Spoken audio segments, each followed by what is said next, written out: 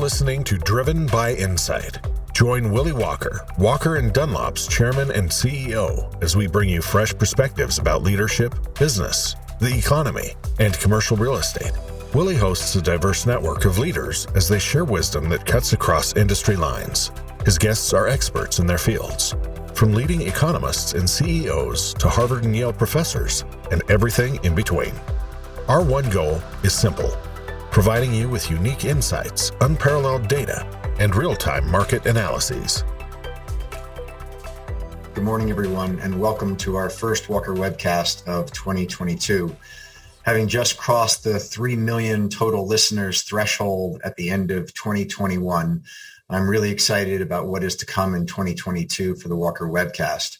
And what better way to start the new year than with such a terrific guest as Dr. Michael Roizen. A couple quick programming notes before I dive into Dr. Roizen's impressive bio and our discussion.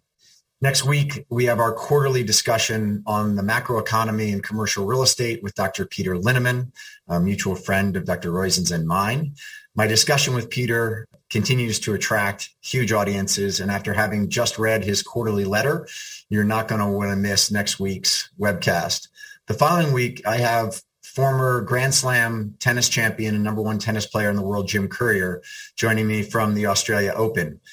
Given that Australia just changed their country's COVID policy to allow Novak Djokovic to play in the Australian Open, it will be fascinating to discuss with Jim not only his career to becoming the world's number one tennis player, but also what is going on in the tennis community around the globe. And after Peter and Jim, we have an amazing lineup of guests to discuss everything from where to invest in 2022, how artificial intelligence is changing our world by the minute, and how to lead a major financial services organization. I wrote an email this morning to a number of people at Walker & Dunlop highlighting 3 articles in today's Wall Street Journal. The first, that OPEC just increased their daily production by 400,000 barrels, clearly stating that they don't think Omicron will slow down the global economy. Second, that investors are piling into the distressed debt of senior care facilities, reinforcing the sentiment that we may be near the end of the pandemic when senior care facilities can get back to something closer to normal. And finally, the exemption by Australia and the NBA to allow Novak Djokovic and Kyrie Irving, respectively, to resume playing. While the Omicron variant is very clearly here and impacting all of our lives every day, there seem to be clear signs from the market that we are getting close to the end. I very much look forward to hearing my guests' thoughts on that topic. I would also add from a general macroeconomic standpoint that we ended 2021 with a Goldilocks economy. The Dow Jones Industrial Average ending the year around 36,500 and the 10-year Treasury around 150 is something that if you rewound the tape a year and asked the world's savviest investors to give you what they would say would be an incredible outcome for the year, I doubt they would have gotten close to those numbers. Inflation is clearly prevalent throughout the economy, but the inflationary pressures in December did play a large role in stopping the profligate spending and new bills coming out of Washington. I'll take 6% inflation any day over $3 trillion of spending and increased taxes. And while rates have run 15 to 20 basis points from the start of the year, we need to keep in mind that a 167 10-year is still dramatically low. For most of the 2000s prior to the great financial crisis, the 10-year Treasury sat between 4 and 5%. So to my guest, this is one of the most amazing bios I've had the pleasure of reading. I'm going to try and move through it as quickly as possible, but there's so much good stuff in here that gives context to my guest that I want to make sure you don't miss it. So Dr. Michael Roizen is a graduate of Williams College, an Alpha Omega Alpha graduate of the University of California, San Francisco Medical School. He performed his residency in internal medicine at Harvard's Beth Israel Hospital and completed public health service at the National Institutes of Health in the laboratory of Irv Koppen and Nobel Prize winner Julius Axelrod. Dr. Roizen is the co-founder of RealAge, Inc., which he sold in 2006, but still chairs its Scientific Advisory Board. Dr. Roizen is a past chair of the Food and Drug Administration Advisory Committee and a former editor for 6 medical journals. He has published more than 185 peer-reviewed scientific papers, 100 textbooks, chapters, 30 editorials, and 4 medical books, and received 13 U.S. and many foreign patents. He was first on the faculty at the University of California, San Francisco, then chaired the Department of Anesthesia and Critical Care at the University of Chicago, and then became Dean of the School of Medicine and Vice President for Biomedical Science at the State University of New York, upstate. He then became chair of the Anesthesiology Institute at the Cleveland Clinic, and in 2007 was named Chief Wellness Officer at the Cleveland Clinic, the first such position in a major healthcare institution in the United States. Dr. Roizen's first general audience book, RealAge, Are You As Young As You Can Be, became a #1 New York Times bestseller. Other books include the New York Times bestseller, The RealAge Diet, The RealAge Makeover, You, the Owner's Manual, written with Health Core founder Dr. Mehmet Oz, also a #1 New York Times bestseller. And he has authored or co-authored 4 #1 New York Times bestsellers, 9 top 10 bestsellers. He and Dr. Oz write a daily newspaper column syndicated to over 100 newspapers by King Syndication, and his newest book, The Great Age Reboot, with co-authors Peter Linneman and Albert Ratner, which we will discuss today, will be on bookshelves and Amazon in September of 2022. Finally, Dr. Roizen still practices internal medicine using the RealAge metric to motivate his patients. He routinely takes patients at the Cleveland Clinic Wellness who are in the midst of struggling with tobacco, heart, diabetic, or arthritis problems and coaches them with simple but persistent lifestyle changes to be able to live, feel, look, and be years younger. He really enjoys getting them to throw away their medications when they are no longer needed and teach them the role of food and other simple steps in reversing the disease process. So, Mike, first of all, thank you so much for joining me. I will tell you, just reading your books and doing research for this discussion has changed my life. Since reading What They Eat and When, I have not had dinner. And since reading The Great Age Reboot, I've called up my insurance broker and thought about canceling my life insurance policy. So, and we're going to dive into those two things in a moment. But day after tomorrow, Mike, is your 76th birthday, but your real age is closer to 55 years old. Can you explain to us what your real age is? Your real age is the actual age of your body as opposed to your calendar age. And you can be many years older or younger. So we now say 60 is the new 40. So for the majority of people who want to, you will live like the average 40-year-old in 1980 at age 60. And it's not that hard to do it. Pretty soon, and that's the only reason I write books is because there's compelling new science. So What to Eat When was written when the science of intermittent fasting got to be enough human studies that we could say that that was a really appropriate strategy to try and to do for slowing aging. Well, the Great Age Reboot now is basically that the science is going to be so that we're going to be able to be 90 when we're going to be able to be 40 when our calendar age is 90.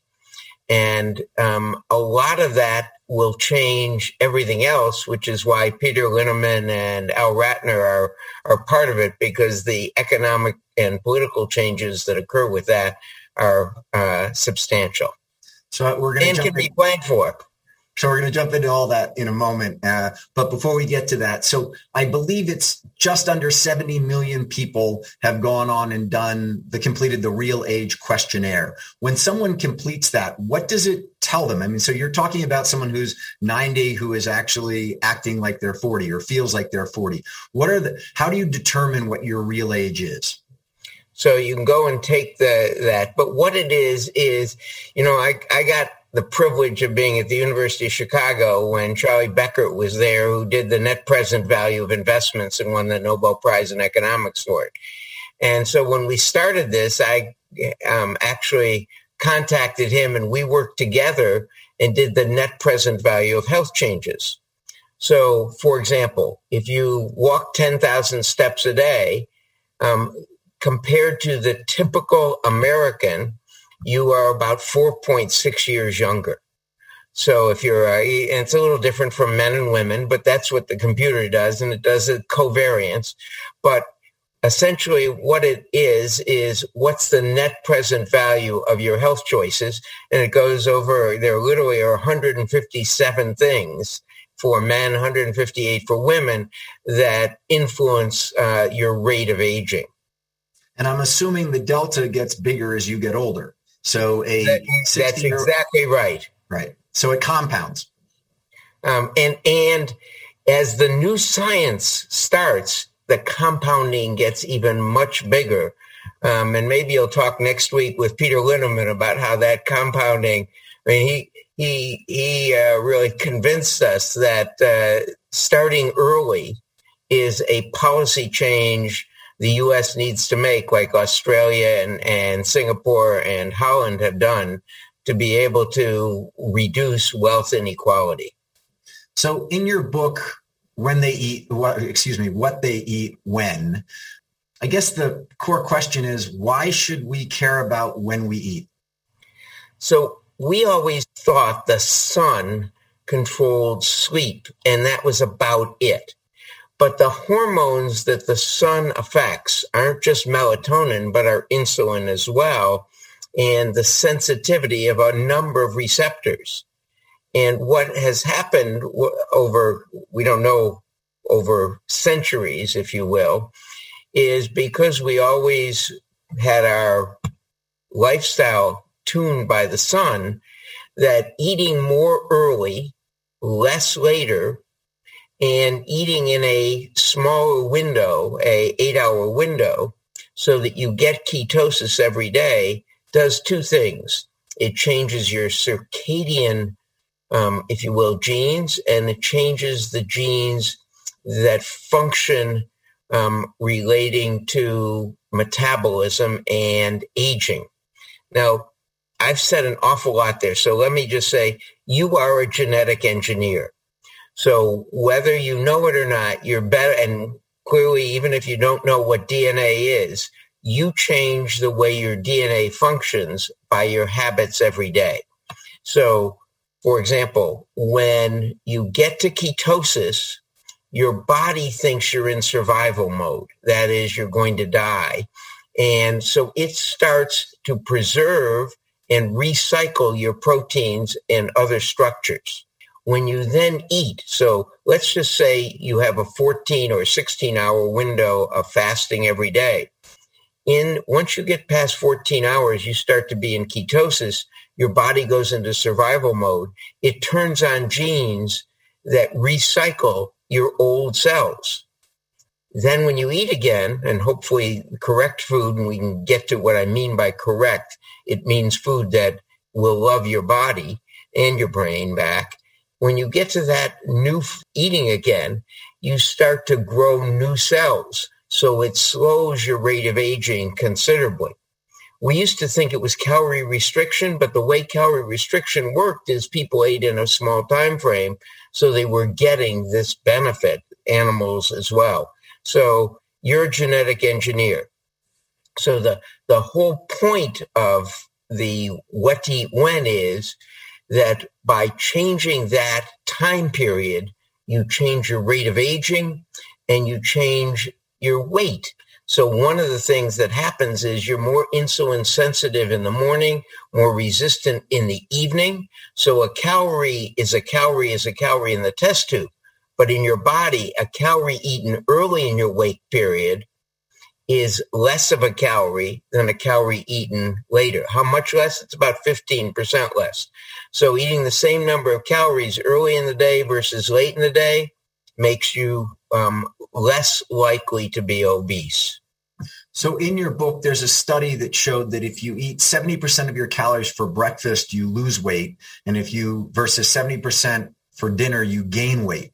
So it is really just that your body can absorb those calories much more effectively during the day. And if you're having a big dinner and you go to bed, basically your system shuts off. Therefore, those glucose stores turn into fat and metabolize as fat rather than being used as energy during the day. Is that, I mean, to a layman like me who's trying to figure out the science behind this, is that pretty much it?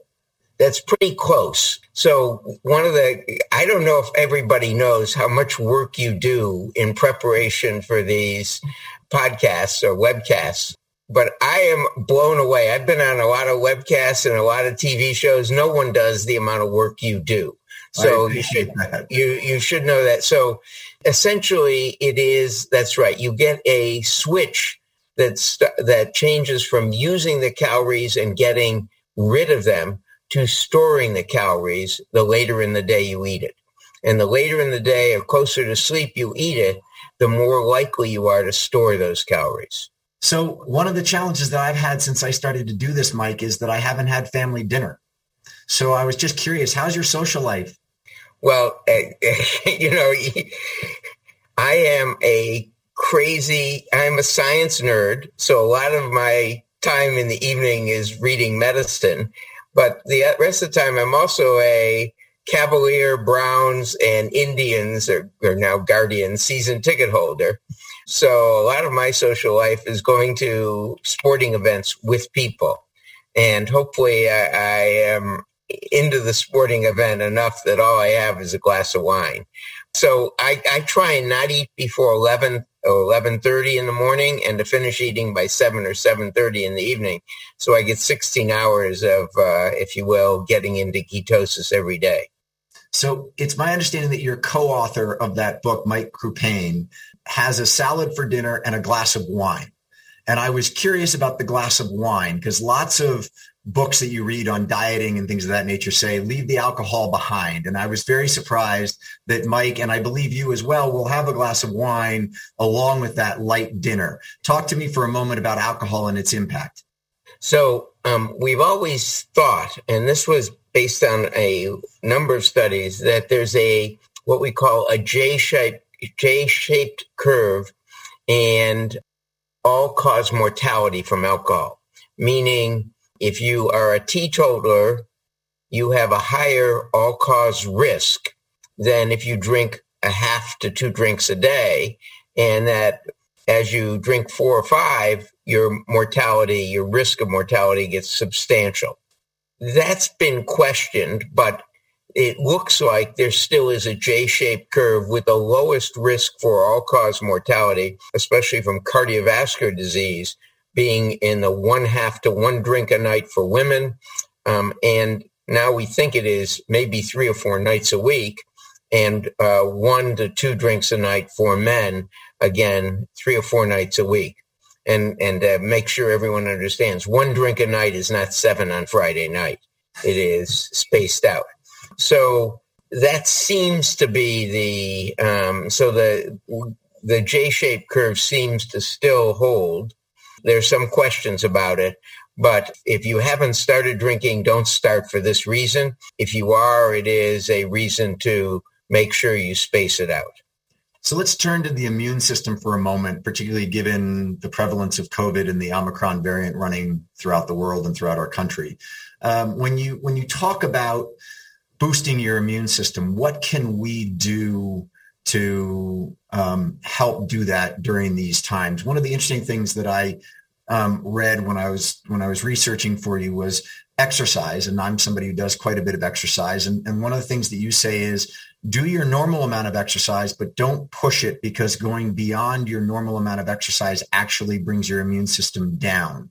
What are the things that we all ought to be thinking about, whether it's exercise, sleep, and diet at this time to help us boost our immune systems? Well, the data we have is somewhat limited, but let me go and say what you can conclude from the data. One is that if you were to get a vaccine, having 3 days of good sleep and a week or 2 of a multivitamin beforehand increases the take rate of that vaccination. So we have the data we have is on common colds. We have some with the other COVID viruses, that is the other coronaviruses, not COVID-19 viruses.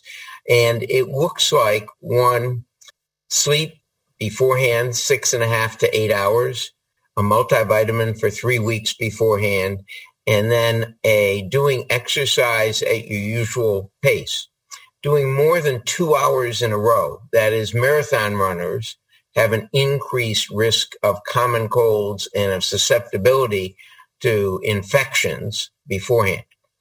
Sugar decreases the ability of your white cells to kill and to engulf bacteria and viruses.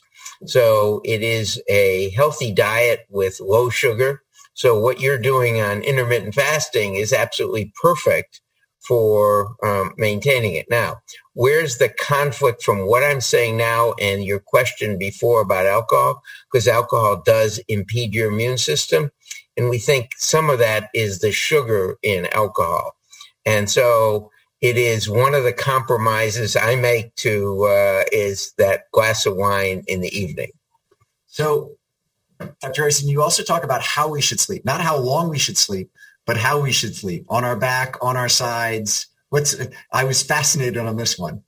Yeah, so this is actually one of the most interesting things is if you can and don't have sleep apnea, then the best position for your back, for your musculoskeletal system, is on your back with a pillow under your knees.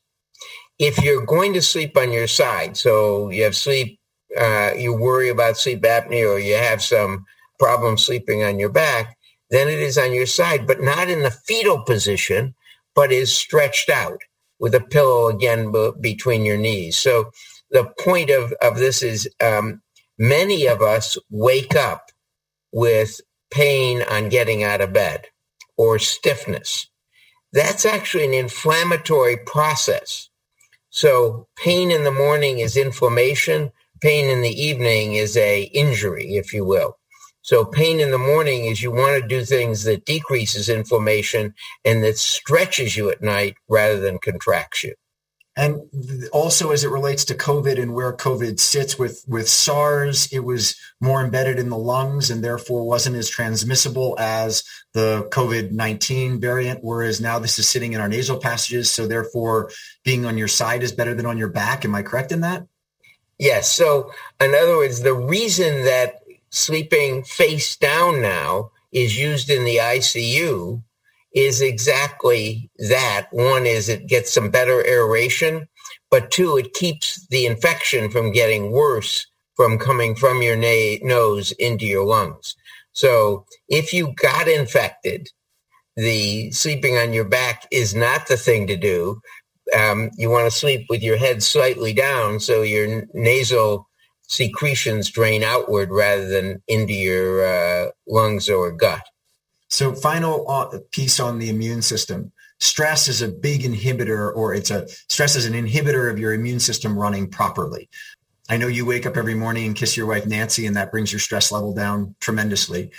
But talk for a moment about our society today and the fact that it appears that we have more stress in our society than we've ever had at a time when we actually should be de-stressing ourselves and not increasing stress. So you read these stories about, I don't know, flight rage and people getting on airplanes and accosting flight attendants and all the kind of built up anger and animosity that there is in our society today and what that's doing to people's stress levels. Yet right now is when we all, from what I've read of what you've written, we all ought to be chilling out and trying to get along with each other because the stress is impeding our immune systems. Yes, so you are exactly right. Stress and toxins like tobacco are some of the worst things for our immune system, if you will. But so stress management is one of the best. So we developed a program called Stress Free Now at the Cleveland Clinic. If we'd known how to market it, we'd have beaten Calm and all the others by a long shot because it's actually a much better program. But so it is part of our Great Age Reboot on the Reboot Your Age app. But what it is we've now done studies using the Pittsburgh Perceived Stress Scale, developed at Carnegie Mellon in 1979 to 83. So that's when we have the standards for it. And the standard in America, higher is more stress. But the standard in 79 to 83 was 12-1 for men, 13-7 for women. Thought women had higher stress levels due to their caregiving responsibilities. We tested that in about 10 different cities in the United States, in Canada, France, Saudi Arabia, Abu Dhabi, India, China, a whole bunch, 14 different countries. In any case, the stress level around the world, on average, was 19.1. And no country had a level that was below 18.5. That's 5 standard deviations above the mean in 79 to 83 and was associated with the development of chronic disease. If you do the Stress Free Now program, and we published it, and so it's a randomized controlled trials, we used nurses in different hospitals other than the Cleveland Clinic, you're able to reduce by just doing one of the 12 techniques. And so we go through 12 techniques such as deep breathing and guided imagery, if you will, progressive muscle relaxation, et cetera, meditation, et cetera. If you do one of those techniques regularly, you're able to reduce the stress level of that population into the normal range or even below the normal range. So that was, and we've done this at a number of different healthcare institutions. So the point is you can do that. But the point you raised, the world is at a much higher stress level now than it was in 79 to 83. And it is at a level now that in 79 to 83 would have been associated with the development of a chronic disease such as type 2 diabetes or osteoarthritis. So stress reduction, when I practice in executive health at the Cleveland Clinic and in wellness, and almost all the executives will say, I give stress. I don't have to do a stress. Everyone has stress. So it is something that we all need to practice. Before we move into what you did on the wellness front at Cleveland Clinic, because the data is so compelling and I think it's very insightful to both individuals as well as corporate leaders on how you can really make a difference on the wellness and health of your population base. Before you took that job, you were the head of anesthesiology at Cleveland Clinic and also pain management. And that included 180 operating units and 28 pain therapy intervention units. I just read Empire of Pain by Patrick Keefe, all about the opiate crisis in the United States and the Sackler family's role in that. And there's actually a movie or actually a television show that my wife and I are watching right now that is really quite something talking about that pandemic, if you will. I guess my question to you, Dr. Roizen, is this. Was the opiate pandemic avoidable? Well, I don't know whether it was totally avoidable because the drug developed by Paul Janssen, who sold his company to Johnson & Johnson, fentanyl, is so good. And let me tell you what we did at the Cleveland Clinic, what I did at the University of Chicago and then at the Cleveland Clinic. When I accepted the job as a department chair of anesthesia, critical care, and pain management at the University of Chicago, the first thing I did was I called a friend through squash named Doug Talbot. Doug ran the largest treatment center for physicians at that time, 1985, for drug addicts, if you will, for physician drug addicts. And I said to him, how do we prevent it? And he said, you have to shut the ORs down for 3 days at the start of your residency and teach people how dangerous these drugs are, and then scare the hell out of them by doing and teach them how to do interventions, because they're going to have to do them if they don't have all of their friends controlled this way. So what we did is we shut half the operating rooms down. Very expensive thing. And then did this 3-day program. And at the University of Chicago, during that entire time, we trained something over 1,000 trainees, as well as had large staff, et cetera, and nurses in the ICU, et cetera. We had a total of 2 people get addicted, and they got addicted to propofol and had avoided the the training program. But fentanyl is so good you can't try it once without pain, without getting addicted. And that is, if you look at heroin, Demerol, and morphine, they all cause a little dysphoria, a little dislike, or some nausea and vomiting. Fentanyl often doesn't cause any of the side effects. So one dose and you can get addicted on it. When I came to the Cleveland Clinic as chair of anesthesia, critical care, and pain management, the hardest negotiation was with Toby Cosgrove over that 3-day reduction, because it's a very expensive thing to reduce your operating rooms and to do interventions on one another. And that was so powerful that in the time at the Cleveland Clinic, and we did randomized drug testing, et cetera, we had 0 in my time at the Cleveland Clinic when we did that. Now, so is it preventable among physicians and nurses? I believe so, if you do enough education and do enough understanding that don't try it once, because these drugs are way too good. That's the same, I think, with if you will, Purdue Pharma drugs.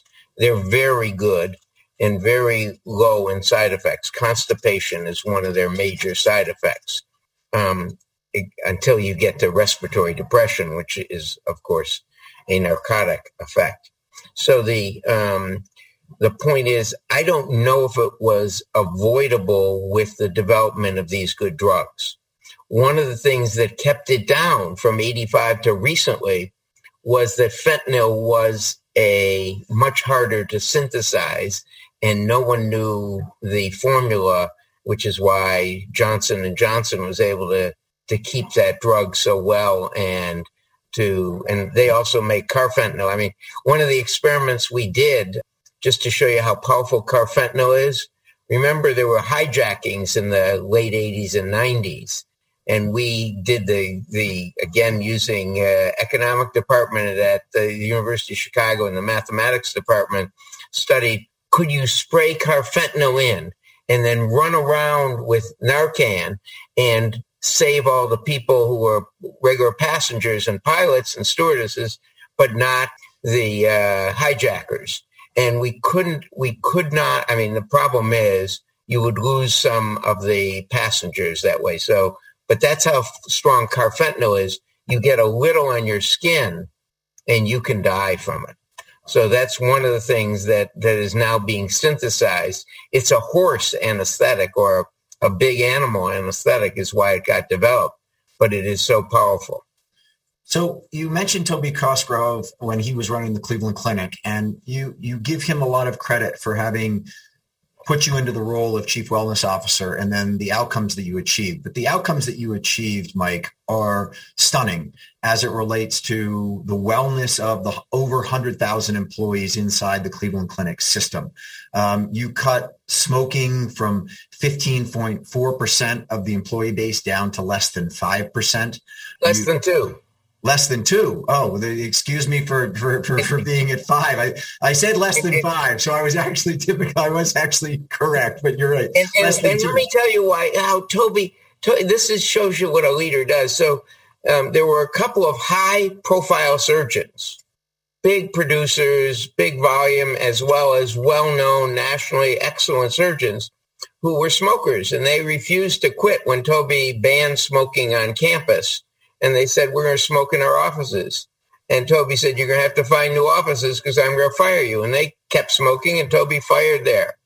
And that made if you will, if he was willing to fire them, he's willing to fire anyone else, right? So that changed the whole thing. And people understood that he was serious and that we were serious, that if we're a healthcare organization, we should stand and help our employees get healthier. So you used significant incentives. And I read that there was a RAND study that said that incentives don't work in getting people to do wellness programs unless the incentives are really big. So what does really big mean? Because you clearly got the incentives to work at Cleveland Clinic. Yeah, so just to give everybody an understanding, our average age of workforce was 47. was a little skewed more female. When you look at it at a national level, 6% have what we call 6 normals plus 2. 6 normals meaning normal blood pressure, normal body mass index, no cotinine, tobacco end products, et cetera, in their urine.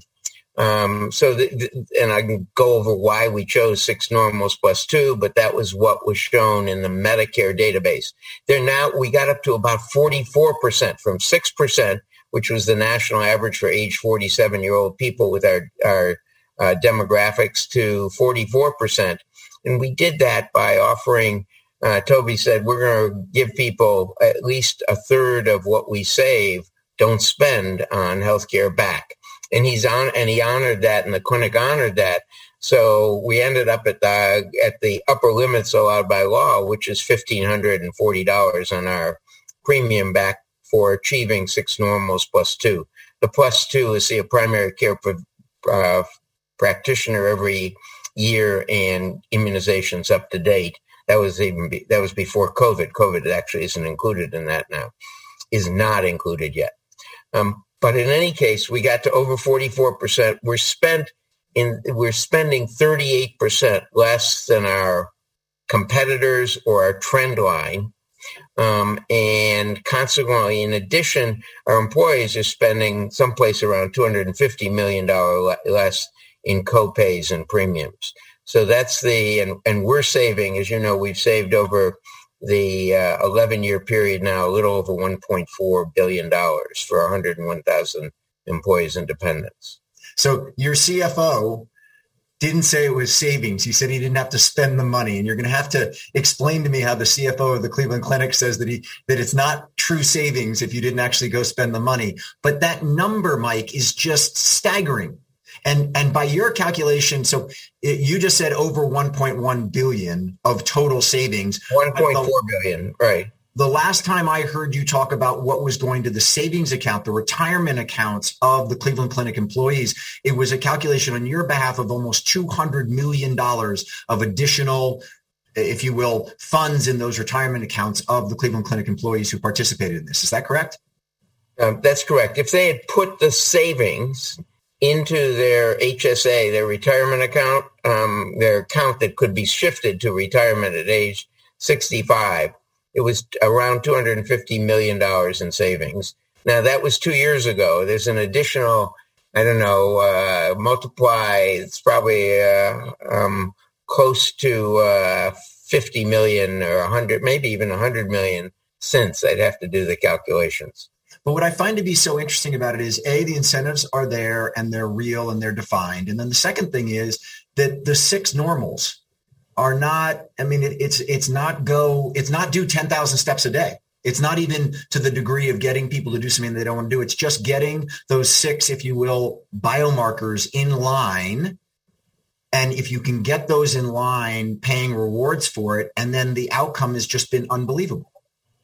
Yeah. So what we did is when Toby appointed me, I said, what can we do to help our employees? And everyone was doing process. That is, you got paid if you got your variables measured, or you got your LDL or whatever measured. You got paid if you did 10,000 steps a day or whatever it was for 3 months. But those are process. What mattered to the health outcomes, that is, whether people stayed healthy, whether they needed hospitalization or needed health care, was from the Medicare. It was actually the Chicago Public Employees Unions in 1946. The gas company, electric company, and water company agreed to have their lives followed till they died, their medical costs. And if they had 6 normals, normal blood pressure, which probably is most important, normal LDL cholesterol, normal body mass index, and it doesn't have to be normal. It just doesn't, it's not going into the obese range from overweight. The normal fasting blood sugar, hemoglobin A1C, no cotinine in the urine. And then the one thing we used process for was stress program completed. When we started it I could not do stress at the Cleveland Clinic. So we, as Toby said, I like many executives, I give stress and people have to buck up when I give it. So I don't want that as a measure. But in any case, and the +2 are see a primary care practitioner and get the values every year. And the primary care practitioners, by the way, love this because all of a sudden people were actually taking the blood pressure pills and doing the things rather than ignoring them. So what happened in the Public Employees Union of Chicago is they had a 70% reduction in development of chronic disease. They lived 30% longer, so their total medical costs for the rest of their life were about 50% less. So that was the, if you will, that was the change, if you will. And so that's why we did that policy. And what happened is Toby said, we'll keep going up in the incentive as we save more money and give them that money back. Right. And we'll do it as the basis of the law. And we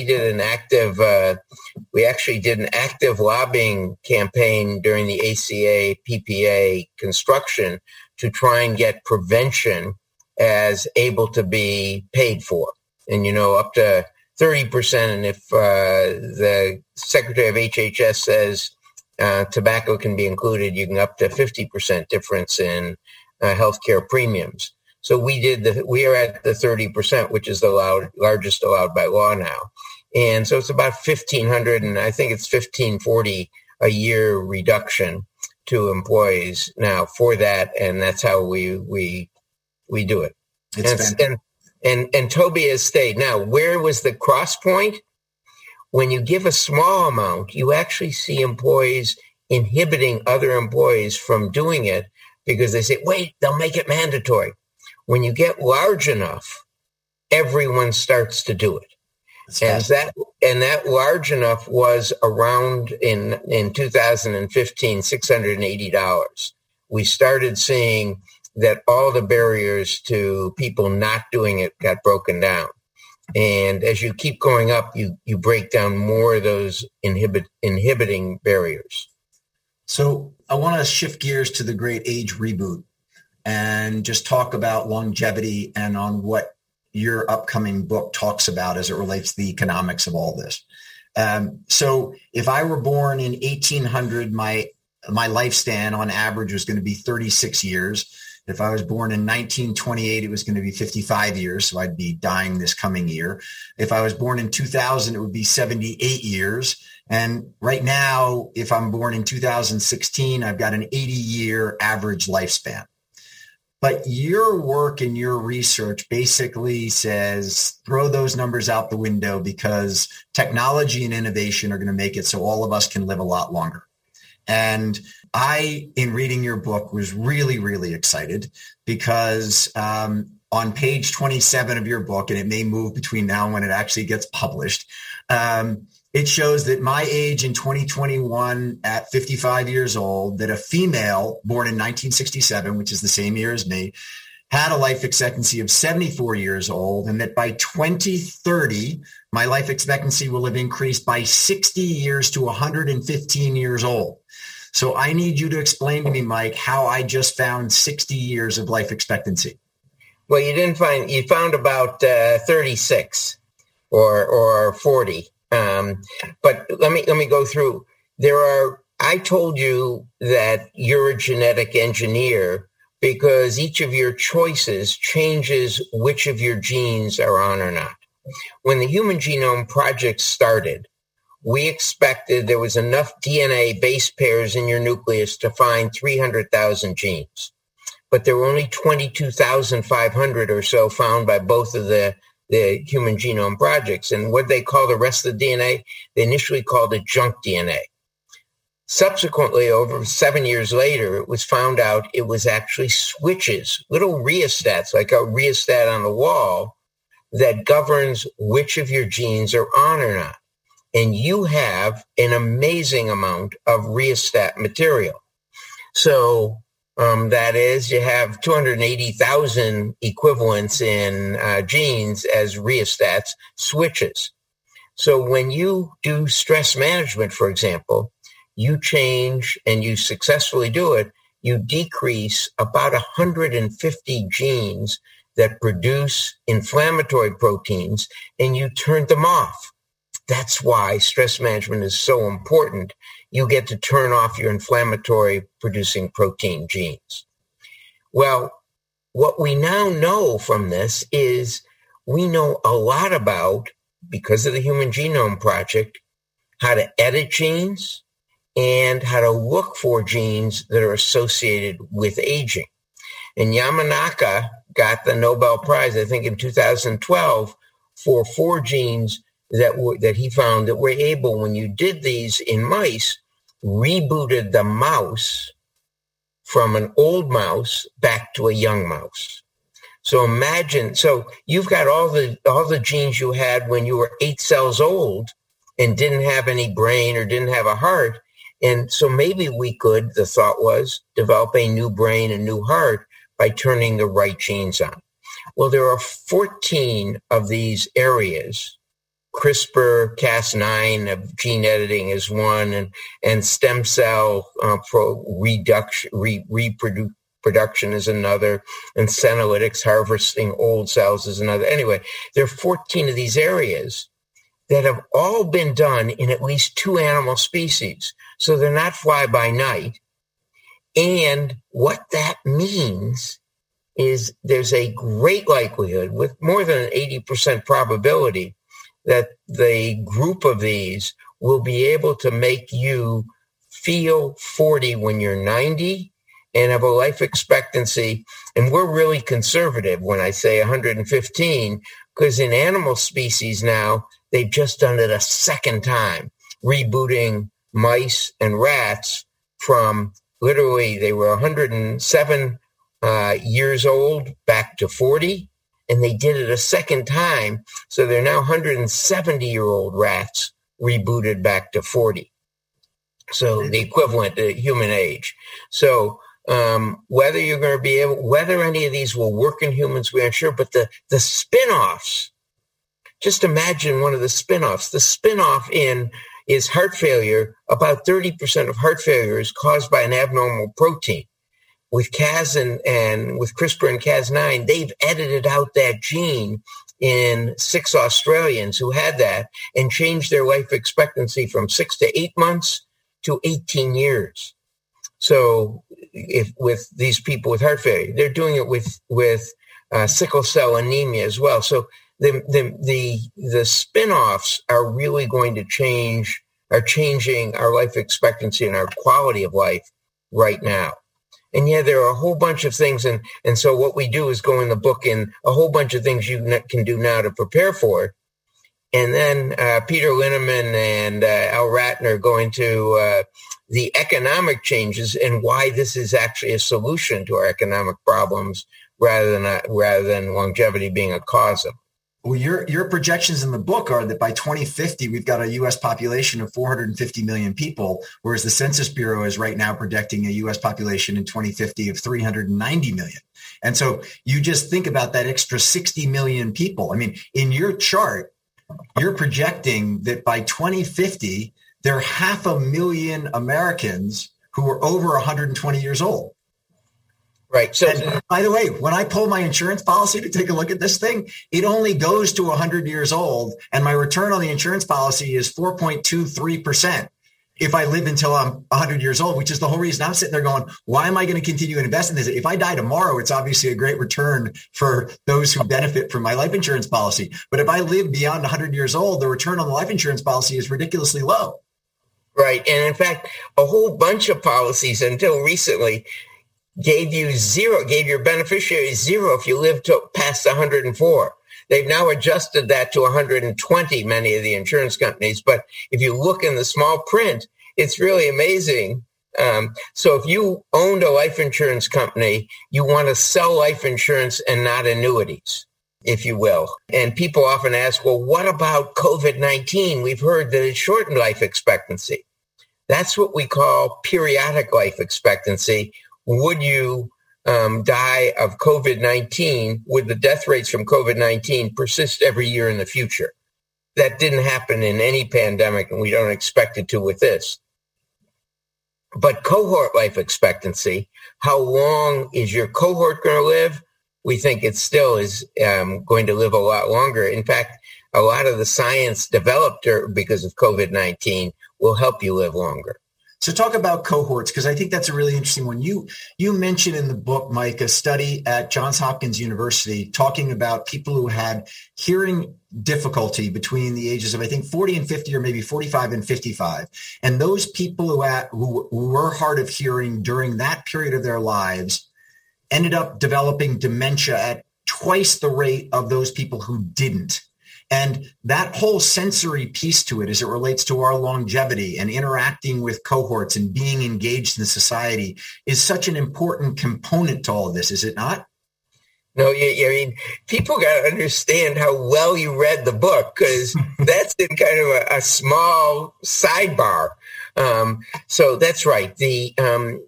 Our senses, hearing, smell, and seeing, are really, one, we've done a lot to reboot them. That is, to be able to do them. So on your cell phone now, thanks to Walmart, instead of it being a $5,000 device to get good hearing aid, they're now $500 at Walmart for things that really can change the rate of hearing. And that's one of the things the Medicare, I think they were trying to get in, and I don't know whether they did get it or not in the prior bill, in that hearing and devices were going to be paid for to some degree. But in any case, you're hearing and saying, yeah, I can get a device and a hearing aid that you can't even see, that I can adjust with my cell phone, that is low cost and will keep me engaged with my cohort. And that's one of the most important things. When you look at the studies out of the British civil servants or Alameda County, which are both great studies, it was the number of people you engage with as friends that you're vulnerable to, including your spouse or others, that in a 1 month period, when it hits 6, you live a lot longer than when it's 0, 1, or 2. So engaging with other people, and one of the things we think that hearing is so important is that engagement and that socialization. So a couple of the things is having a purpose in life, having a goal in life, if you will, as well as having friends, are absolutely key for longevity. So you mentioned previously a number of the technologies, the emerging technologies that are the senolytics, for instance, and you mentioned in the book hyperbaric chambers lengthening telomeres, and you talk about plasma exchange research going on at UC Berkeley that slows the aging process. You talk about 3D. Well, the plasma exchange, I should say, is now randomized controlled study at 2B3A, which for people who followed the FDA, when you get 3 studies, it then becomes approved. Therapeutic plasma exchange is taking out half of your blood volume and giving you your cells back and fresh albumin and saline. It used to be you had to do an exchange. People would get young blood. In Silicon Valley, there was a young blood company where you take blood from a young person and transfuse it into a guy who was older. Now it appears you don't have to do that. All you have to do is do plasma exchange. In fact, you can get paid for it in the same way if you wanted to do it now. With donating plasma, they actually pay you to do the same thing. But in any case, and they give you your cells back, what was done in this AMBAR, AMBAR, you can Google that, randomized controlled trial, 4 countries, Cleveland Clinic and the University of Pittsburgh were both involved in the U.S., randomized control showed that plasma exchange once a week for 8 weeks and then once a month for 6 months didn't just slow the rate of dementia, but actually reversed it in people with mild Alzheimer's disease. Now, that's one study that has been completed. They've now started a second, I understand. They're enrolling a second 3 study. But this is amazing. And this is essentially what they're harvesting is old cells. So it's a senolytics without a drug senolytic. It's with plasma exchange, getting rid of the old plasma, the old proteins in your plasma gets rid of senolytic cells. That is, old cells that make other cells around them old. So it's one of the techniques is therapeutic plasma exchange.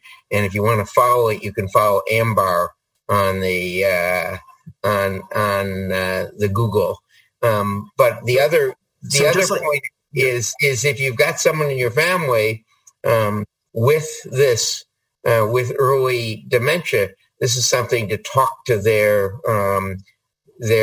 practitioner about the AMBAR study and should they start donating plasma. So when I hear you talk about that specific example, and in your book, you talk about lots of other ones. You talk about CRISPR technology used to edit the cells of a young man who I think you use the name Johnny, I'm assuming that's not his real name, who had pancreatic cancer, and how successful that gene editing has been, and a UVA study on glioblastoma and some incredible results they've had. And as I read about all these, Dr. Roizen, I was thinking about a presentation I saw by Andreessen Horowitz about 2 months ago, where they put up all these fintech companies, and they put up PayPal, and they put up Square, and all these, and they were trying to impress all of us that fintech was going to take over the world, and particularly take over the financial services industry. And they said all of these fintech companies added together is worth $500 billion. And they said that to try and impress everyone in the room. And I raised my hand and said, but you realize that the market cap of JP Morgan Chase, one company, is $500 billion. And my question to you is, all of these unique investments or changes can be like fintech to help on a specific thing. Our eyes, our hearing, what have you.